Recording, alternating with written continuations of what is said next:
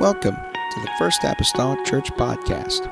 Our church mission is to love as God loves, showing compassion to every soul, thus winning those souls and equipping them to be sent out to plant and to harvest.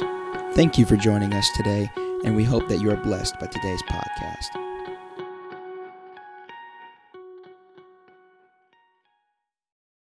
to go back to the basics. We're going to go back to the beginning today.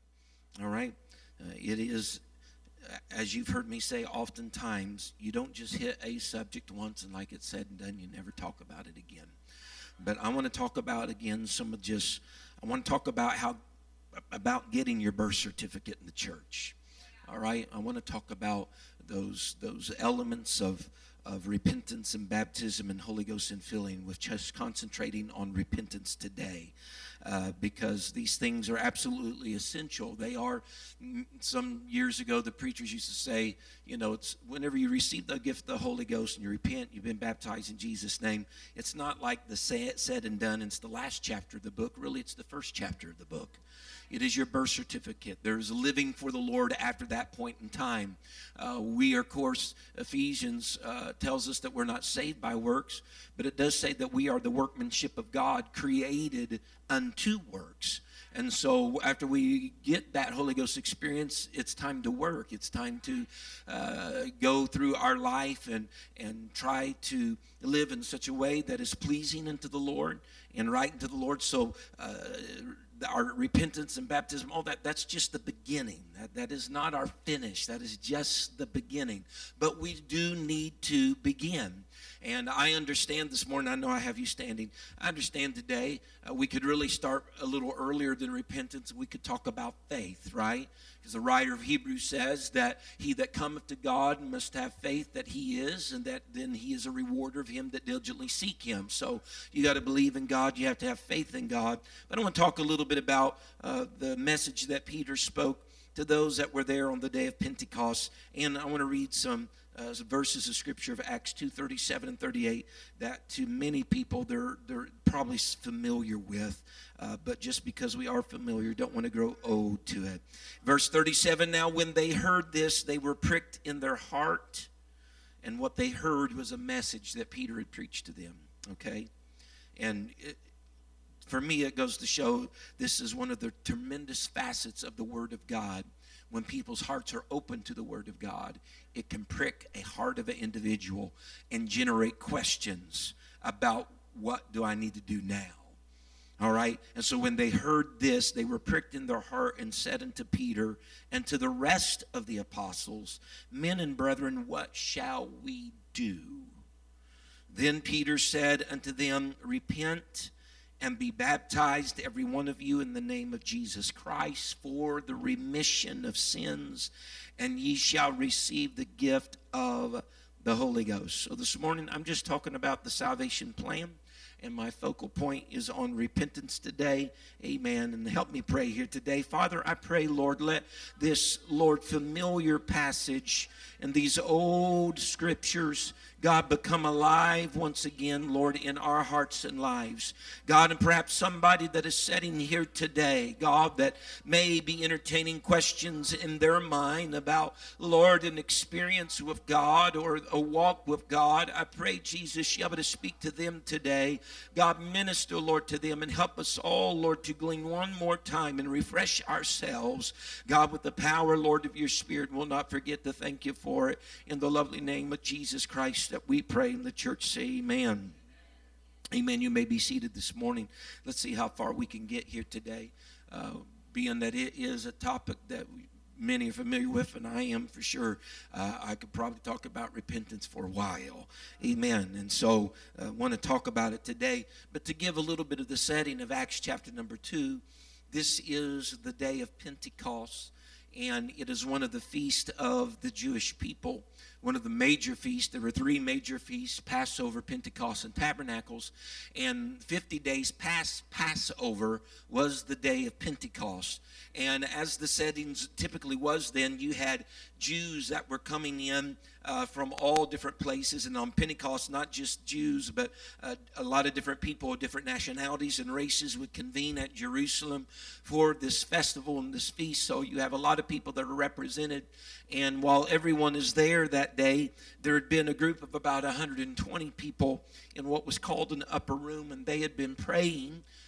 They had been directed by Christ before he ascended to heaven that they would go to Jerusalem until they be endued with power from on high. And so they had been praying there, waiting for this endowment of power, and that did come. The Spirit of the Lord, the Bible says, suddenly there came a sound from heaven as a rushing mighty wind, and it filled all the house where they were sitting. And there appeared unto them cloven tongues like as a fire, and it sat upon each one of them. And the scripture goes on to say that they began to speak in other tongues as the Spirit gave them the utterance. And what happened in the upper room didn't stay contained to the upper room, but that was noised abroad, the scripture says. And so you have all these people. Jerusalem increased in population 4 or 5 times its regular population during the time of Pentecost, the feast of Pentecost.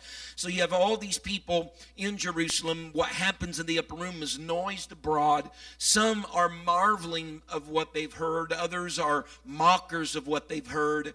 Some even say concerning what happened to the 120, question, are these people drunk? And Peter told them that they're not drunk, being the 3rd hour of the day. It's only 9 o'clock in the morning. That's not a typical time for this culture of getting heavy with any type of drink. And he began to explain to them and preach to them really the message, the gospel of Christ. And he began to tell them the story of Christ. They knew Jesus Christ. These people, a lot of them had been touched by him, healed by him, some raised from the dead by him. And so there was a lot of stir about the Jesus and the life and time of Jesus. But he began to talk to them, and they come to the recognition that this Jesus that many of them seen just as a carpenter's son, just as Joseph and Mary's son, just as another individual, they come to realize that this Jesus that Peter was preaching to them about was their Messiah that they were looking for. All of their old prophets in the Old Testament had spoken of a Messiah. These Jews had been looking forward into a Messiah, but when Jesus came, they did not see their Messiah in Jesus Christ. They didn't recognize him for who he was. But through the preaching of the Apostle Peter, they had that aha moment to understand that this Jesus that walked among them was their Messiah. And when they understood that, they then realized that several of them had rallied around this same Jesus who now they realized was their Messiah, and they had said, crucify that man. And so they're starting to feel the guilt and the shame of having crucified the very one they were looking for. And so now that they realize that they were partakers in that they had a hand in that, they're looking back to Peter because they feel the guilt, they feel the shame, they see what they have done wrong. And they're asking him basically with the question of verse 37, what can we do? I mean, we already hung him on a tree. They already, he was placed in the tomb. Yeah, it's empty now, but what can we do to make amends for what we have done? And so it's with that Peter gives the response. The sermon happens in the bulk of Acts 2, and really Acts 2:38 is the response to their question. And so he gives them the response. This is what you must do in order to remedy what you have done. This is what you do now to take care of the guilt and the shame over what you have done. He says, firstly, you need to repent. And then you need to be baptized in Jesus' name. And then you shall be filled with the gift of the Holy Ghost. He gave them a plan to follow to remedy their lives of what they have done. This parallels very simply, folks, our lives as well. Because we have somewhere along the journey of our life aha moments that maybe the life that I live prior to this point till now, there have been some things that I have done that are in opposition to the Lord, to the Savior, to the one that created all things. There are some things that I have done that wouldn't look kindly upon the Lord. And our question then maybe today is, what can I do? What can I do to remedy those things? What can I do to make these things right and to make these things well? Is there anything? And the plan of salvation, the answer for those on the day of Pentecost is still the answer for us today. And we'll probably look at this a little bit more, because the fact of the matter is each one of us needs this same plan. Each one of us needs this same experience, because whether we realize it or not, we all have done something. The psalmist said in the Psalms, he said that he was shapen in iniquity, and in sin did his mother conceive him. And so our entrance into this world is littered with sin. We are born as sinners. Ever since the transgression of Adam and Eve in the garden, mankind has been born as a sinner into a world of sin. And so we have this sin dilemma. In Romans 8, the Bible tells us of how the wages or the payment of sin is death. All right? And so we need to somehow make amends for this sin. We are participants in what takes place. Through our obedience to the plan of God, through our obedience to that, we are participants in this plan. That's not works, all right? That's not salvation by works, because you could repent, quote unquote, all day long. And had not Christ went to the cross and died, that repentance from your lips would get you nowhere. So it's not works, because although I verbalize some things with my mouth, it's because of what he did that makes that even effective whenever I say anything. Same with my baptism, same with my infilling of the Holy Ghost. Had it not been for Christ's death on the cross, burial in the ground, and getting up the third day, then the plan of salvation has no impact or effect in our life. And so it's not really my works, it's just my obedience to the works he did. Amen? And so when we talk about this, we want to talk about repentance, this first step in the salvation plan. Years ago, I read a little story about a Sunday school teacher asked a class what the word repentance meant. It could have very well happened here. Our teachers have their own stories. But what repentance meant, and the little boy put up his hand and said, "It's being sorry for your sins." The teacher says, "Well, that's good, little Johnny. That's great." And then a little girl raised her hand. She said, "It's being sorry enough even to quit." Well, that kind of takes things a little step further, because sometimes, and we still do this today, even as adults or even as mature Christians, sometimes we equate repentance just with being sorry. Just with being sorry. You know, we sometimes equate repentance with just apologizing to God. And if they're tears, then they're really sorry. You know, then if there's tears involved, then they're really sorry. There's some type of sorrow going on to some degree. But the reality is, true repentance is not necessarily any of those things. Those things may accompany repentance, but repentance isn't necessarily any of those things. And tears are not necessarily indicators that you've repented. I've seen some people cry tears because they got caught, not because they were sincerely sorry or had a different mindset about what they did. See, really what's happening in the book of Acts, whenever they ask, what must we do? They're already having some reconsideration over what they had done.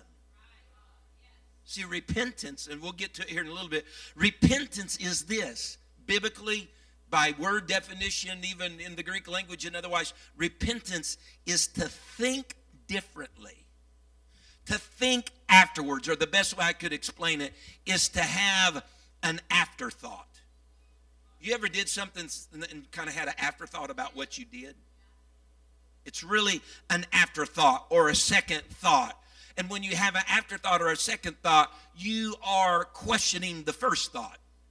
So see, in our lives, we are born to sin, and we do sin as sinners. And when we come to a place of repentance, we have an afterthought about how we lived until this point in time. We have a second thought about how we lived to this point in time. And then there is a shift of our thinking. And the fact of the matter is this, you know this, before you say something, it ran through your mind. Before you did something, it runs through your mind. I know it seems very involuntary. I raised my hand like that, but the thought went through my mind. It might have been an instant of a second before I raised my hand. The awesome thing about repentance, when thinking starts to change, guess what follows up? Behavior changes. When thinking changes, actions and behavior changes. And so in reality, repentance is a change of mind. It's a change of mind of how we think. Many times in the New Testament, it is a regret, no doubt, for sins that result in a person's change of their mind that influences then their change of conduct. So this is important because, listen to me, repentance isn't just regret for sins. It's like the little girl said, it's not just feeling bad over what was done, but feeling bad enough that you quit doing. All right? Feeling bad enough that you quit doing. And so Peter has finished his preaching, which was a masterful sermon. I advise you to read Acts 2 about the death and the burial and the resurrection of Jesus Christ. And so when he, again, brought this revelation to the people, and they had that aha moment that this Christ Jesus was the Messiah that was prophesied about, that they were looking for, they had that gut-wrenching realization that they had crucified their Messiah. And so Peter was very good in helping them identify that they had been participants in that. They had a hand in that. And in reality, guess what? We all had a hand in it. You say, Brother McGee, I wasn't living then. I wasn't alive then. It doesn't matter. You had a hand in that. Because why in reality did Christ go to the tree to begin with? In the New Testament, the epistle says, he took the handwritings of the ordinances that were against you and I, and he nailed them to the tree. That he bore our sin in his own body, and he took it to a tree. Because according to the scriptures, sin has to be dealt with. Sin has to be dealt with. I couldn't deal with sin because I'm imperfect Paul. I couldn't deal with sin. But God, manifesting himself in the flesh as Jesus Christ, was the perfect man, had perfect blood, which Hebrews says, without the shedding of blood, there is no remission or removal of sin. So blood had to be shed, but it couldn't be from a tainted individual like me. It had to come from a perfect man like Christ Jesus, who John said was the Lamb of God that takes away the sin of the world. He went to the tree for the purpose of the remission of sin. Who all in this church was born a sinner? Every single one of us. So we all, to some degree, had a hand in what took place on Calvary, whether we were alive then or not, because we are sinners. We are sinners. And so whenever they identified that they were participants in the crucifix, they are faced with the fact that they crucified their Messiah, so to speak, and God had raised him up. And so when they realized what they had done, that they were responsible, boom. Again, the question is prompted, and you can tell already they're starting to think differently about what they had done, about what their actions were. They had an afterthought. They had a second thought. We know what we have done. Now, Peter, we need to know, what can we do? What can we do to remedy that? And that is the start and the birth of repentance. They already experienced regret, yes. Their feelings, their hearts probably fell to their ankles when they realized, we're looking for the Messiah. We killed our Messiah. Their hearts probably fell to their ankles. But they posed the question now, amen, what can we do? Amen. That repentance. They want to quit. They don't want to act like that, anymore. They don't want to do those type of same things anymore. And so Peter admonishes them to repent, because again, it's more than just regret. It's a change of mind which ultimately affects how we behave. True repentance will impact how you behave. Amen. 2 Corinthians 7, we have several scriptures today, and I'm already deep into 15 minutes here. 2 Corinthians chapter number 7 and verse number 9. The Apostle Paul, speaking to the church at Corinth, says, "Now I rejoice, not that ye were made sorry, but that ye sorrowed to repentance. For ye were made sorry after a godly manner, that ye might receive damage by us in nothing." Verse 10, "For godly sorrow worketh repentance to salvation, not to be repented of, but the sorrow of the world worketh death." And so Paul is explaining here that there are a couple different types of sorrow. There is a godly sorrow, and if I may, there's a sorrow of the world, or if I could call it a worldly sorrow. There's a godly sorrow, and there's a worldly sorrow. He says there is a godly sorrow that worketh and tendeth toward repentance, a change of mind, having an afterthought and a second thought. And so the Apostle Paul, as he writes this letter, he tells them, he says, "I realize that I've made you sorry with my first letter." This is 2 Corinthians. He's already written 1 Corinthians to them, and these are letters to the church at Corinth. So he already wrote the first letter, and he says, "I realize I made you sorry with my first letter." You can even see that like in verse number 8. So the first letter had been written, 1 Corinthians had been written because there were some problems that were going on, and he addressed some of those problems. There were contentions among them. There was fornication that was taking place, a lot of different problems that the Apostle Paul addressed. And so he addressed them, and the people started feeling sorry, all right, about what they had been doing. And so all Paul is admitting to by saying, "I do not repent, though I did repent," is that he reconsidered what he said in the letter. And the word repent here literally means I cared afterwards. He mulled it over in his mind. He had an afterthought. He had a second thought. But as it stands, he says, "I do not regret having written it to you." Because what? It's going to prick your heart and mind as well. It's making you think about what you have done as well. And so look now, Paul's rejoicing here in the scripture is not because they felt sorry. He's not rejoicing because they felt sorry. He's not rejoicing because they felt guilty or shame. But he's rejoicing because his letter caused them to have a second thought about what they had been doing. The contention, the fornication.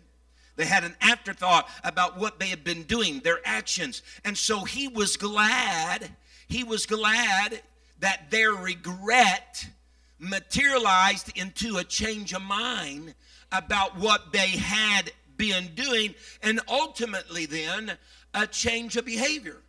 So what he had said, it stirred something up in them to make them want to think differently and then behave differently. Regret, sorrow, and shame. So I'm not rejoicing over that, but that brought you to a place of a change of mind. Amen? And so the overall sum total of everything is in a positive direction. This is good. And he says being sorry or experiencing sorrow, notice now, being sorry or experiencing sorrow is not the same as repentance. Paul distinguishes the two here in 2 Corinthians. He says, "Ye were made sorry, ye were made sorry, but for you, the good thing about this godly sorrow is that you sorrowed to repentance." It brought you to a place to have a change of mind. It brought you to a place to have a second thought or afterthought about your behavior. Amen. In the Old Testament, we see this as well. In the Old Testament, in the book of Ruth, just a small little narrative on the book of Ruth there. She has two daughters-in-laws, Orpah, and she has, Orpah and Ruth are daughter-in-laws to Naomi. And they begin to lift up their voice because their mother-in-law, Naomi, was leaving the land of Moab, where Ruth and Orpah lived, and she was going back to Bethlehem, Judah. And Ruth and Orpah had lost both of their husbands, which, of course, was Naomi's sons. They had lost their husbands, so they really didn't have anything left in Moab except for their extended families there. And they lifted up their eyes and their voices. And the Bible says, as their mother-in-law Naomi was going back to Bethlehem, both Ruth and Orpah were weeping, all right, and crying and hugging their mother-in-law. So they're crying, right? Voices up in the air. the Bible says that Orpah, tears just like Ruth, kissed her mother-in-law and went back to her family, to be with her family, serve her gods, little gods's, her idols, went back with that. But Ruth also did that, but she went with her mother-in-law and said, your people will be my people. Your God will be my God. She left her little gods's, all right, to go serve the God in Bethlehem, Judea. If tears and sorrow was all there was to repentance, then we would have said Orpah and Ruth had major changes in their life in that moment. But that was not the case. They both shed tears, yes, but one had a change of mind about where she had been living and said, your God's going to be my God. That was sorrow unto repentance. Having a change of mind or an afterthought of how life had been lived up to that moment. And so what Paul said to the church of Corinth, again, he didn't say to injure them, and it didn't injure them. In reality, it benefited them. Sure, they felt conviction. And we had one of our little questions on our Connect group this last Wednesday about what's the difference between conviction and condemnation and what's the proper response to conviction. And so, sure, they felt conviction, all right, about what they had done, crucifying the Lord, participate in that. But ultimately, who they had done it to, right? The one that they realized now was their Messiah. And so they are sorry after a godly sort. They are sorry after a godly manner. And this happens, listen, this happens when you realize your actions, though on the surface may have been against a man, are really in discord with God. Huh?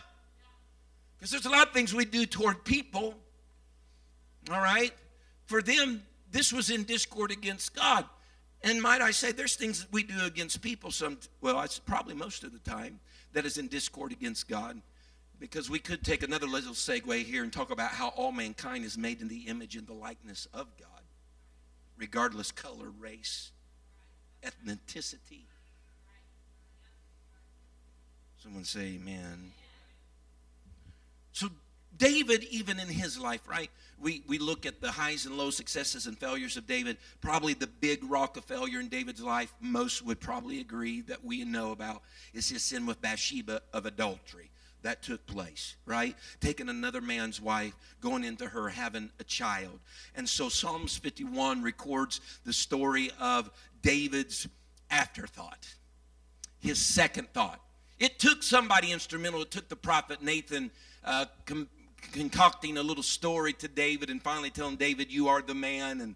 And David realizes, yeah, I need to repent of my sin, because David hadn't repented. But in Psalms 51, David has a light bulb moment that he shares with us. Look at verses 3 and 4. David says, for I acknowledge my transgressions, and my sin is ever before me. Look at verse 4. This is important. David says, against thee. Who is David speaking to in Psalms 51? Who's the thee? He says against thee. David's talking to God in Psalms 51. He's saying, against thee, God, thee only have I sinned and done this evil in thy sight. And he's referencing his failure with Bathsheba. That thou mightest be justified when thou speakest, and be clear when thou judgest. Now, we would look at just the surface of things concerning the story of David and Bathsheba. We'd say, man, number one, he sinned against Uriah, which was Bathsheba's husband, because he took his wife. And not only that, he had somebody go out and make sure Uriah was in the hottest part of the battle so that he would for sure be killed in battle. He arranged all of that. No doubt he's done something wrong against Uriah. And he's done something against Bathsheba. I know it takes two to tango, but he was forward enough to have a servant go ask for her to come over to the palace. So he sinned against Bathsheba in the bed of adultery. But notice David's prayer here. He says he's sorry here. Look, evidently after a godly sorrow, a godly sort, because he's having an afterthought about what he did, all right? And he notices this. the adultery, the having Uriah killed, all of this, he says, God, I've sinned against you. And it's important to come to a place in our walk as sinners in this life to realize, living the lives that we do without God, are sins against God. We got to come to the realization that these things, the lives that we live without Him, is against Him. And you say, Brother McGee, I'm a good person. But a good person isn't a heaven-bound person unless they're a saved by the salvation plan person. Cornelius, right, in Acts 10, prayed, gave devotions to God. God even said, Cornelius, your prayers that came up before me as a memorial. He's a good man, but goodness wouldn't get him to heaven. He had to be born again of the water and the Spirit. There had to be a place of repentance for Cornelius. And we read before the story's out, like in 10:42-48, that as Peter began to speak the words, that the Holy Ghost came and fell on them, and they began to speak in other tongues as the Spirit gave the utterance. And those that had received that experience heard the Gentiles. That's who Cornelius was, a good Gentile man, speak in tongues. And after that was done, the apostle, amen, told him that he commanded him to be baptized for the washing away of his sins. So what I'm telling you this morning is this: we need to come to an aha moment in our living experience that the lives that we live without God is actually sin against God, and we need an afterthought, we need a second thought about what can we do to change that? What can we do? Amen. He's provided the plan, and my doing is basically obedience to the plan He's provided. Obedience to the plan that He's provided. Amen. And so David evidently was sorry after a godly sorrow, because it brought him to a place of repentance. See, the sorrow then that Paul speaks of in 2 Corinthians, the sorrow of the world, is on a different kind. Because the sorrow of the world is this: it's a sorrow for the feeling of the guilt and shame that we have. Oh, the guilt, the shame, the sorrow. It's a sorrow. And I'm not being crude, it's a sorrow for getting caught and having to deal with the feelings. See, some people just don't like to deal with the feelings of guilt. They're more troubled about feeling bad than they are about being right. All right? And so what their sorrow really is over is wanting to get through feeling the way they're feeling. Many times, let me stop feeling the way I'm feeling and still be able to do what I continue to do. That's a worldly sorrow. That doesn't lead you to a second thought over what you've done or afterthought about what you've done. That's just about, let me get rid of these feelings so I can keep doing what I'm doing. Okay? William Barclay said it like this. He said, many a man is desperately sorry because of the mess that sin has got him into. But he very well knows that if he could be reasonably sure that he could escape the consequences of his sin, he would do the same thing again. If it's not the sin that he hates, then it's the consequences. Repentance, now, listen, this isn't just a New Testament idea. It's not like, oh, wow, they just kind of come up with this, like, in Acts. No. Or the Gospels. It's not just a New Testament idea. Repentance can be found even in the Old Testament as well.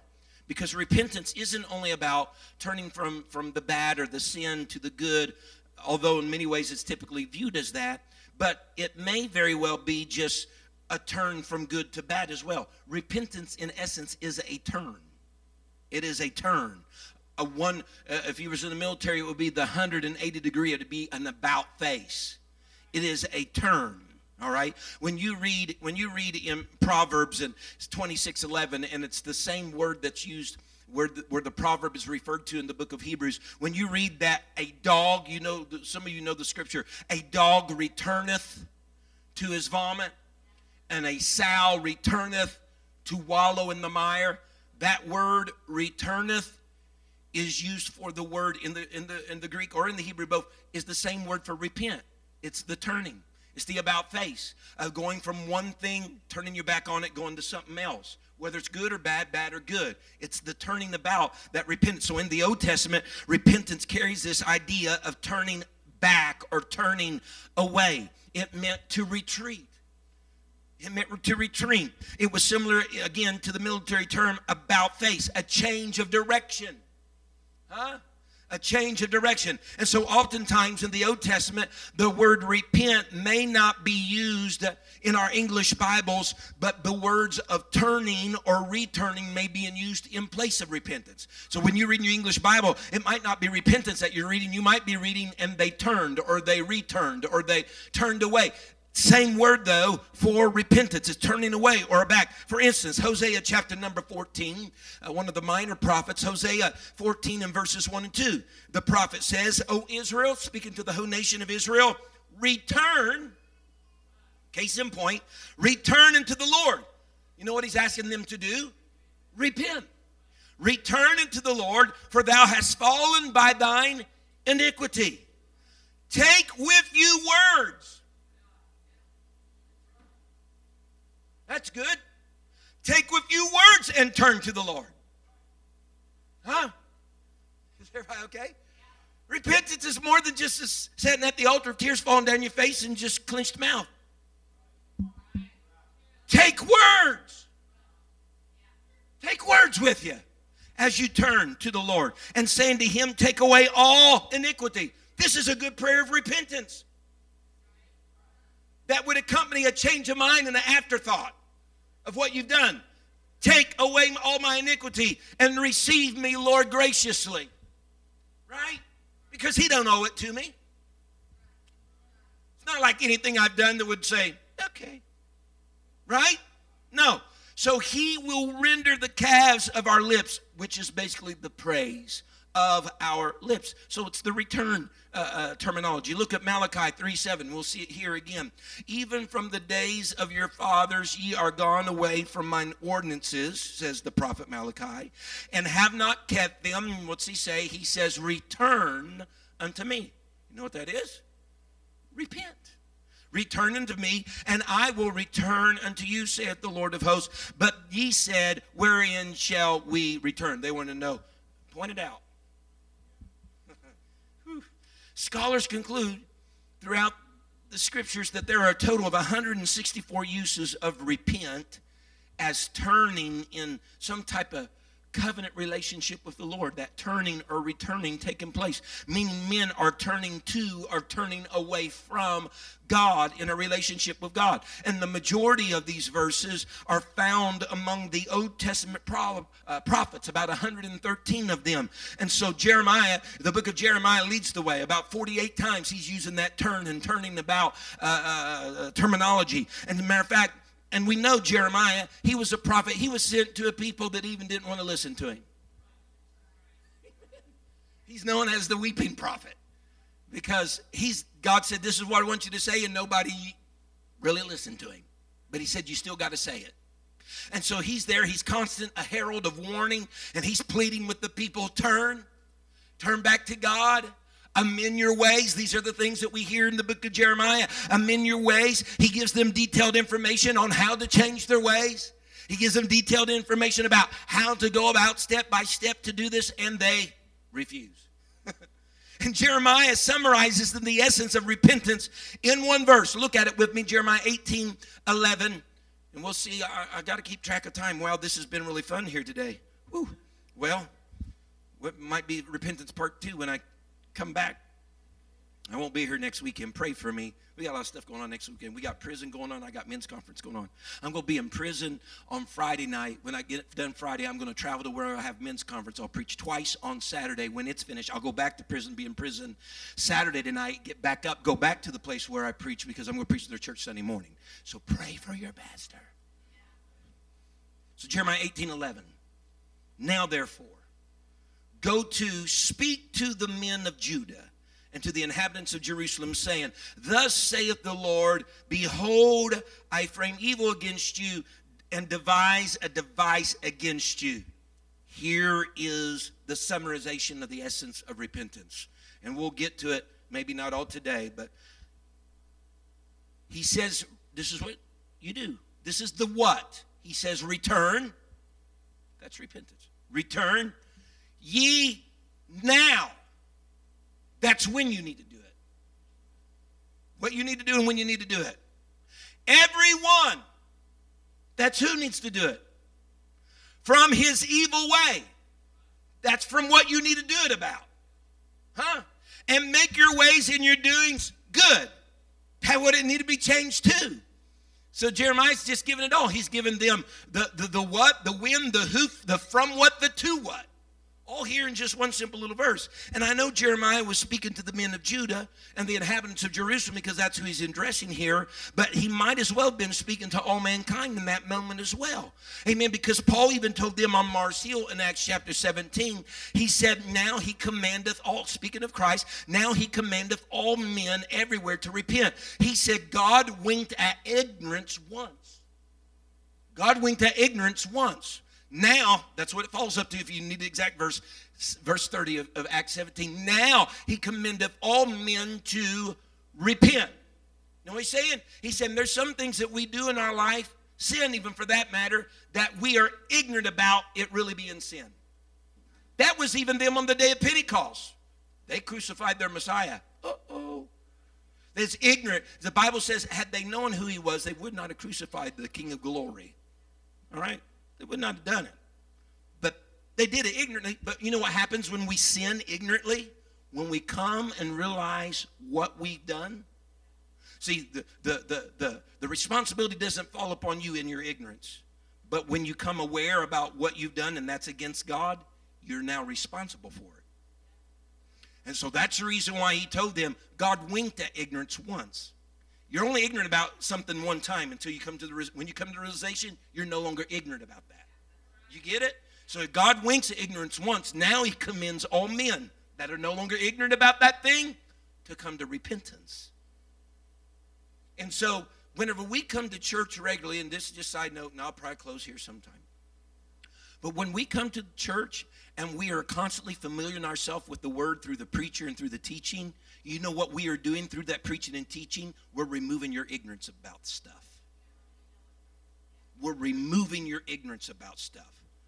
So now, when you leave the church building, you're responsible.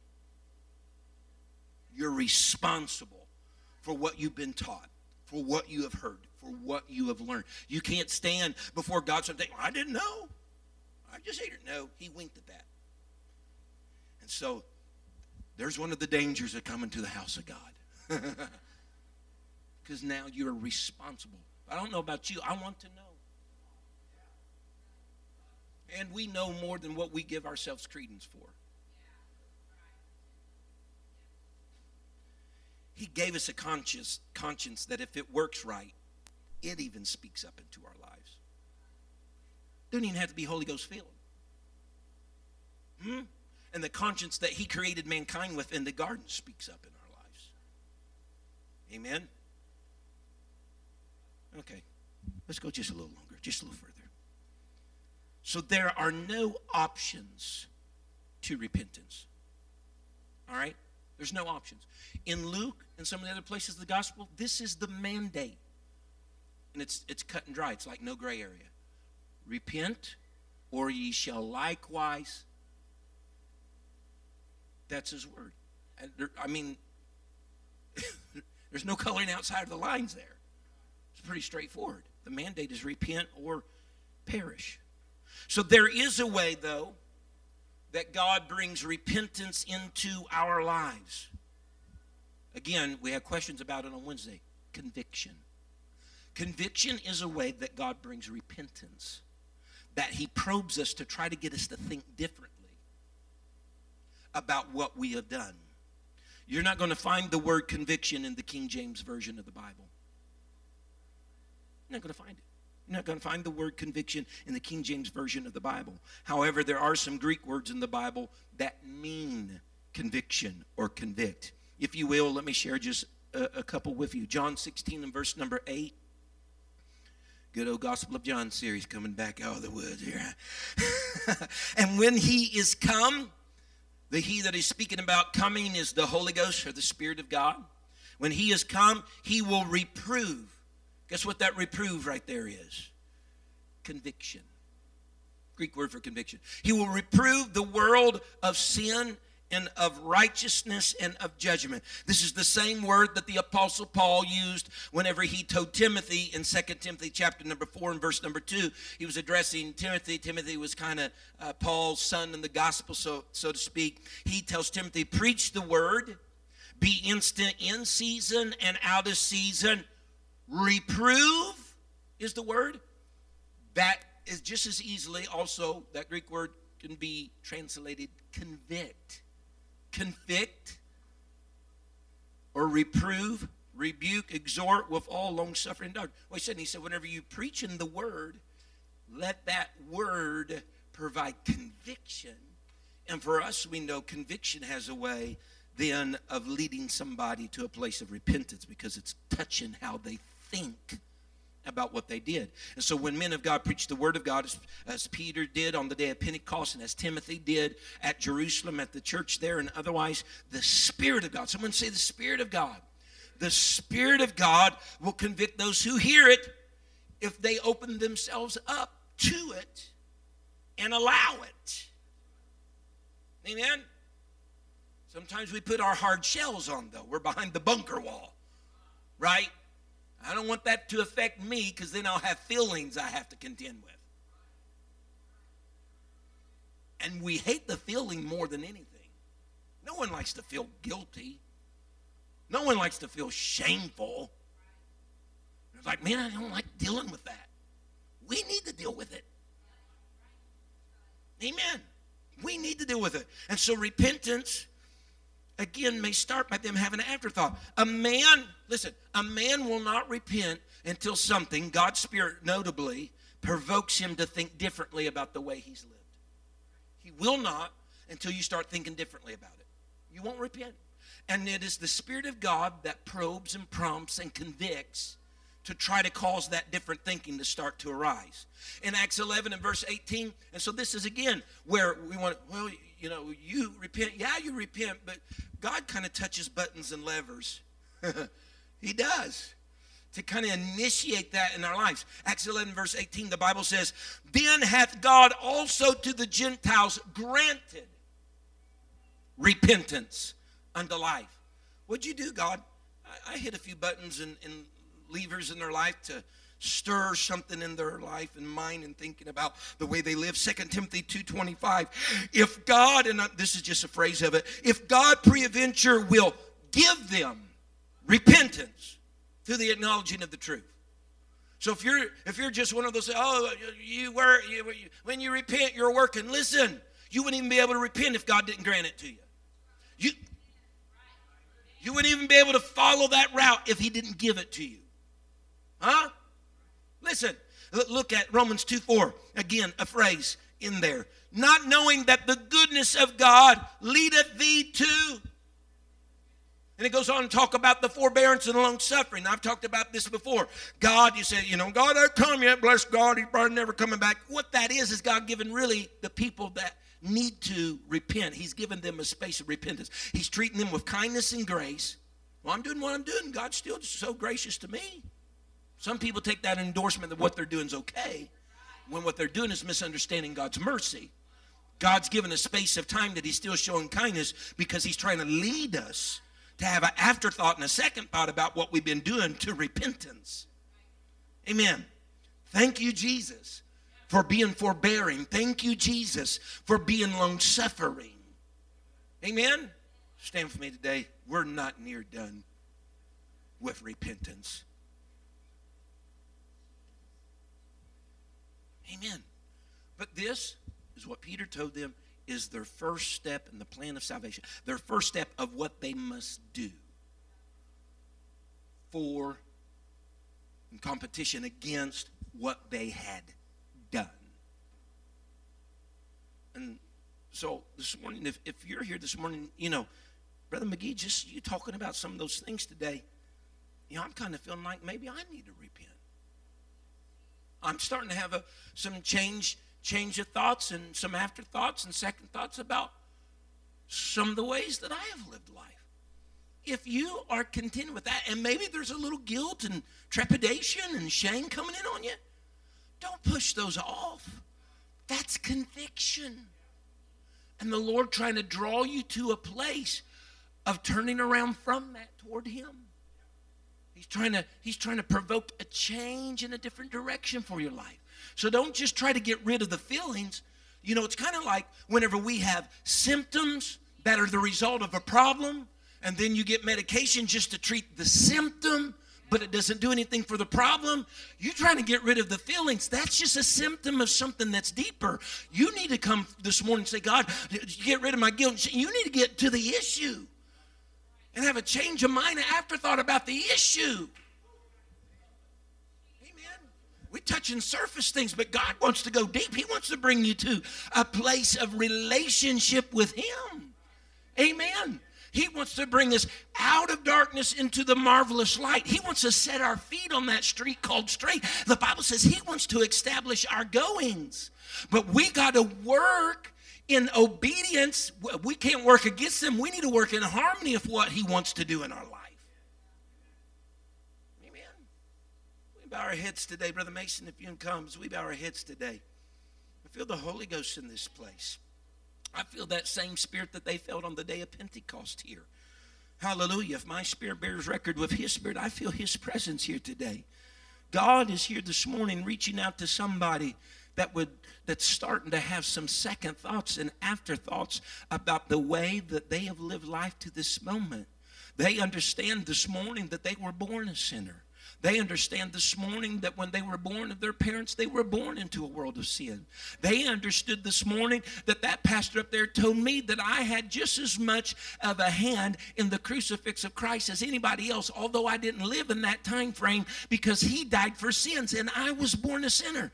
And that realization today may be prodding you to a place of repentance, a change of mind, that you want to give your life over to the Lord. You don't want to live your own way and do your own thing and chart your own path, but you want to live a life that's pleasing unto God, and you want to give yourself totally unto Him, and you want the blood that was shed on Calvary to touch your life and remit and remove sin in your life that you were born into.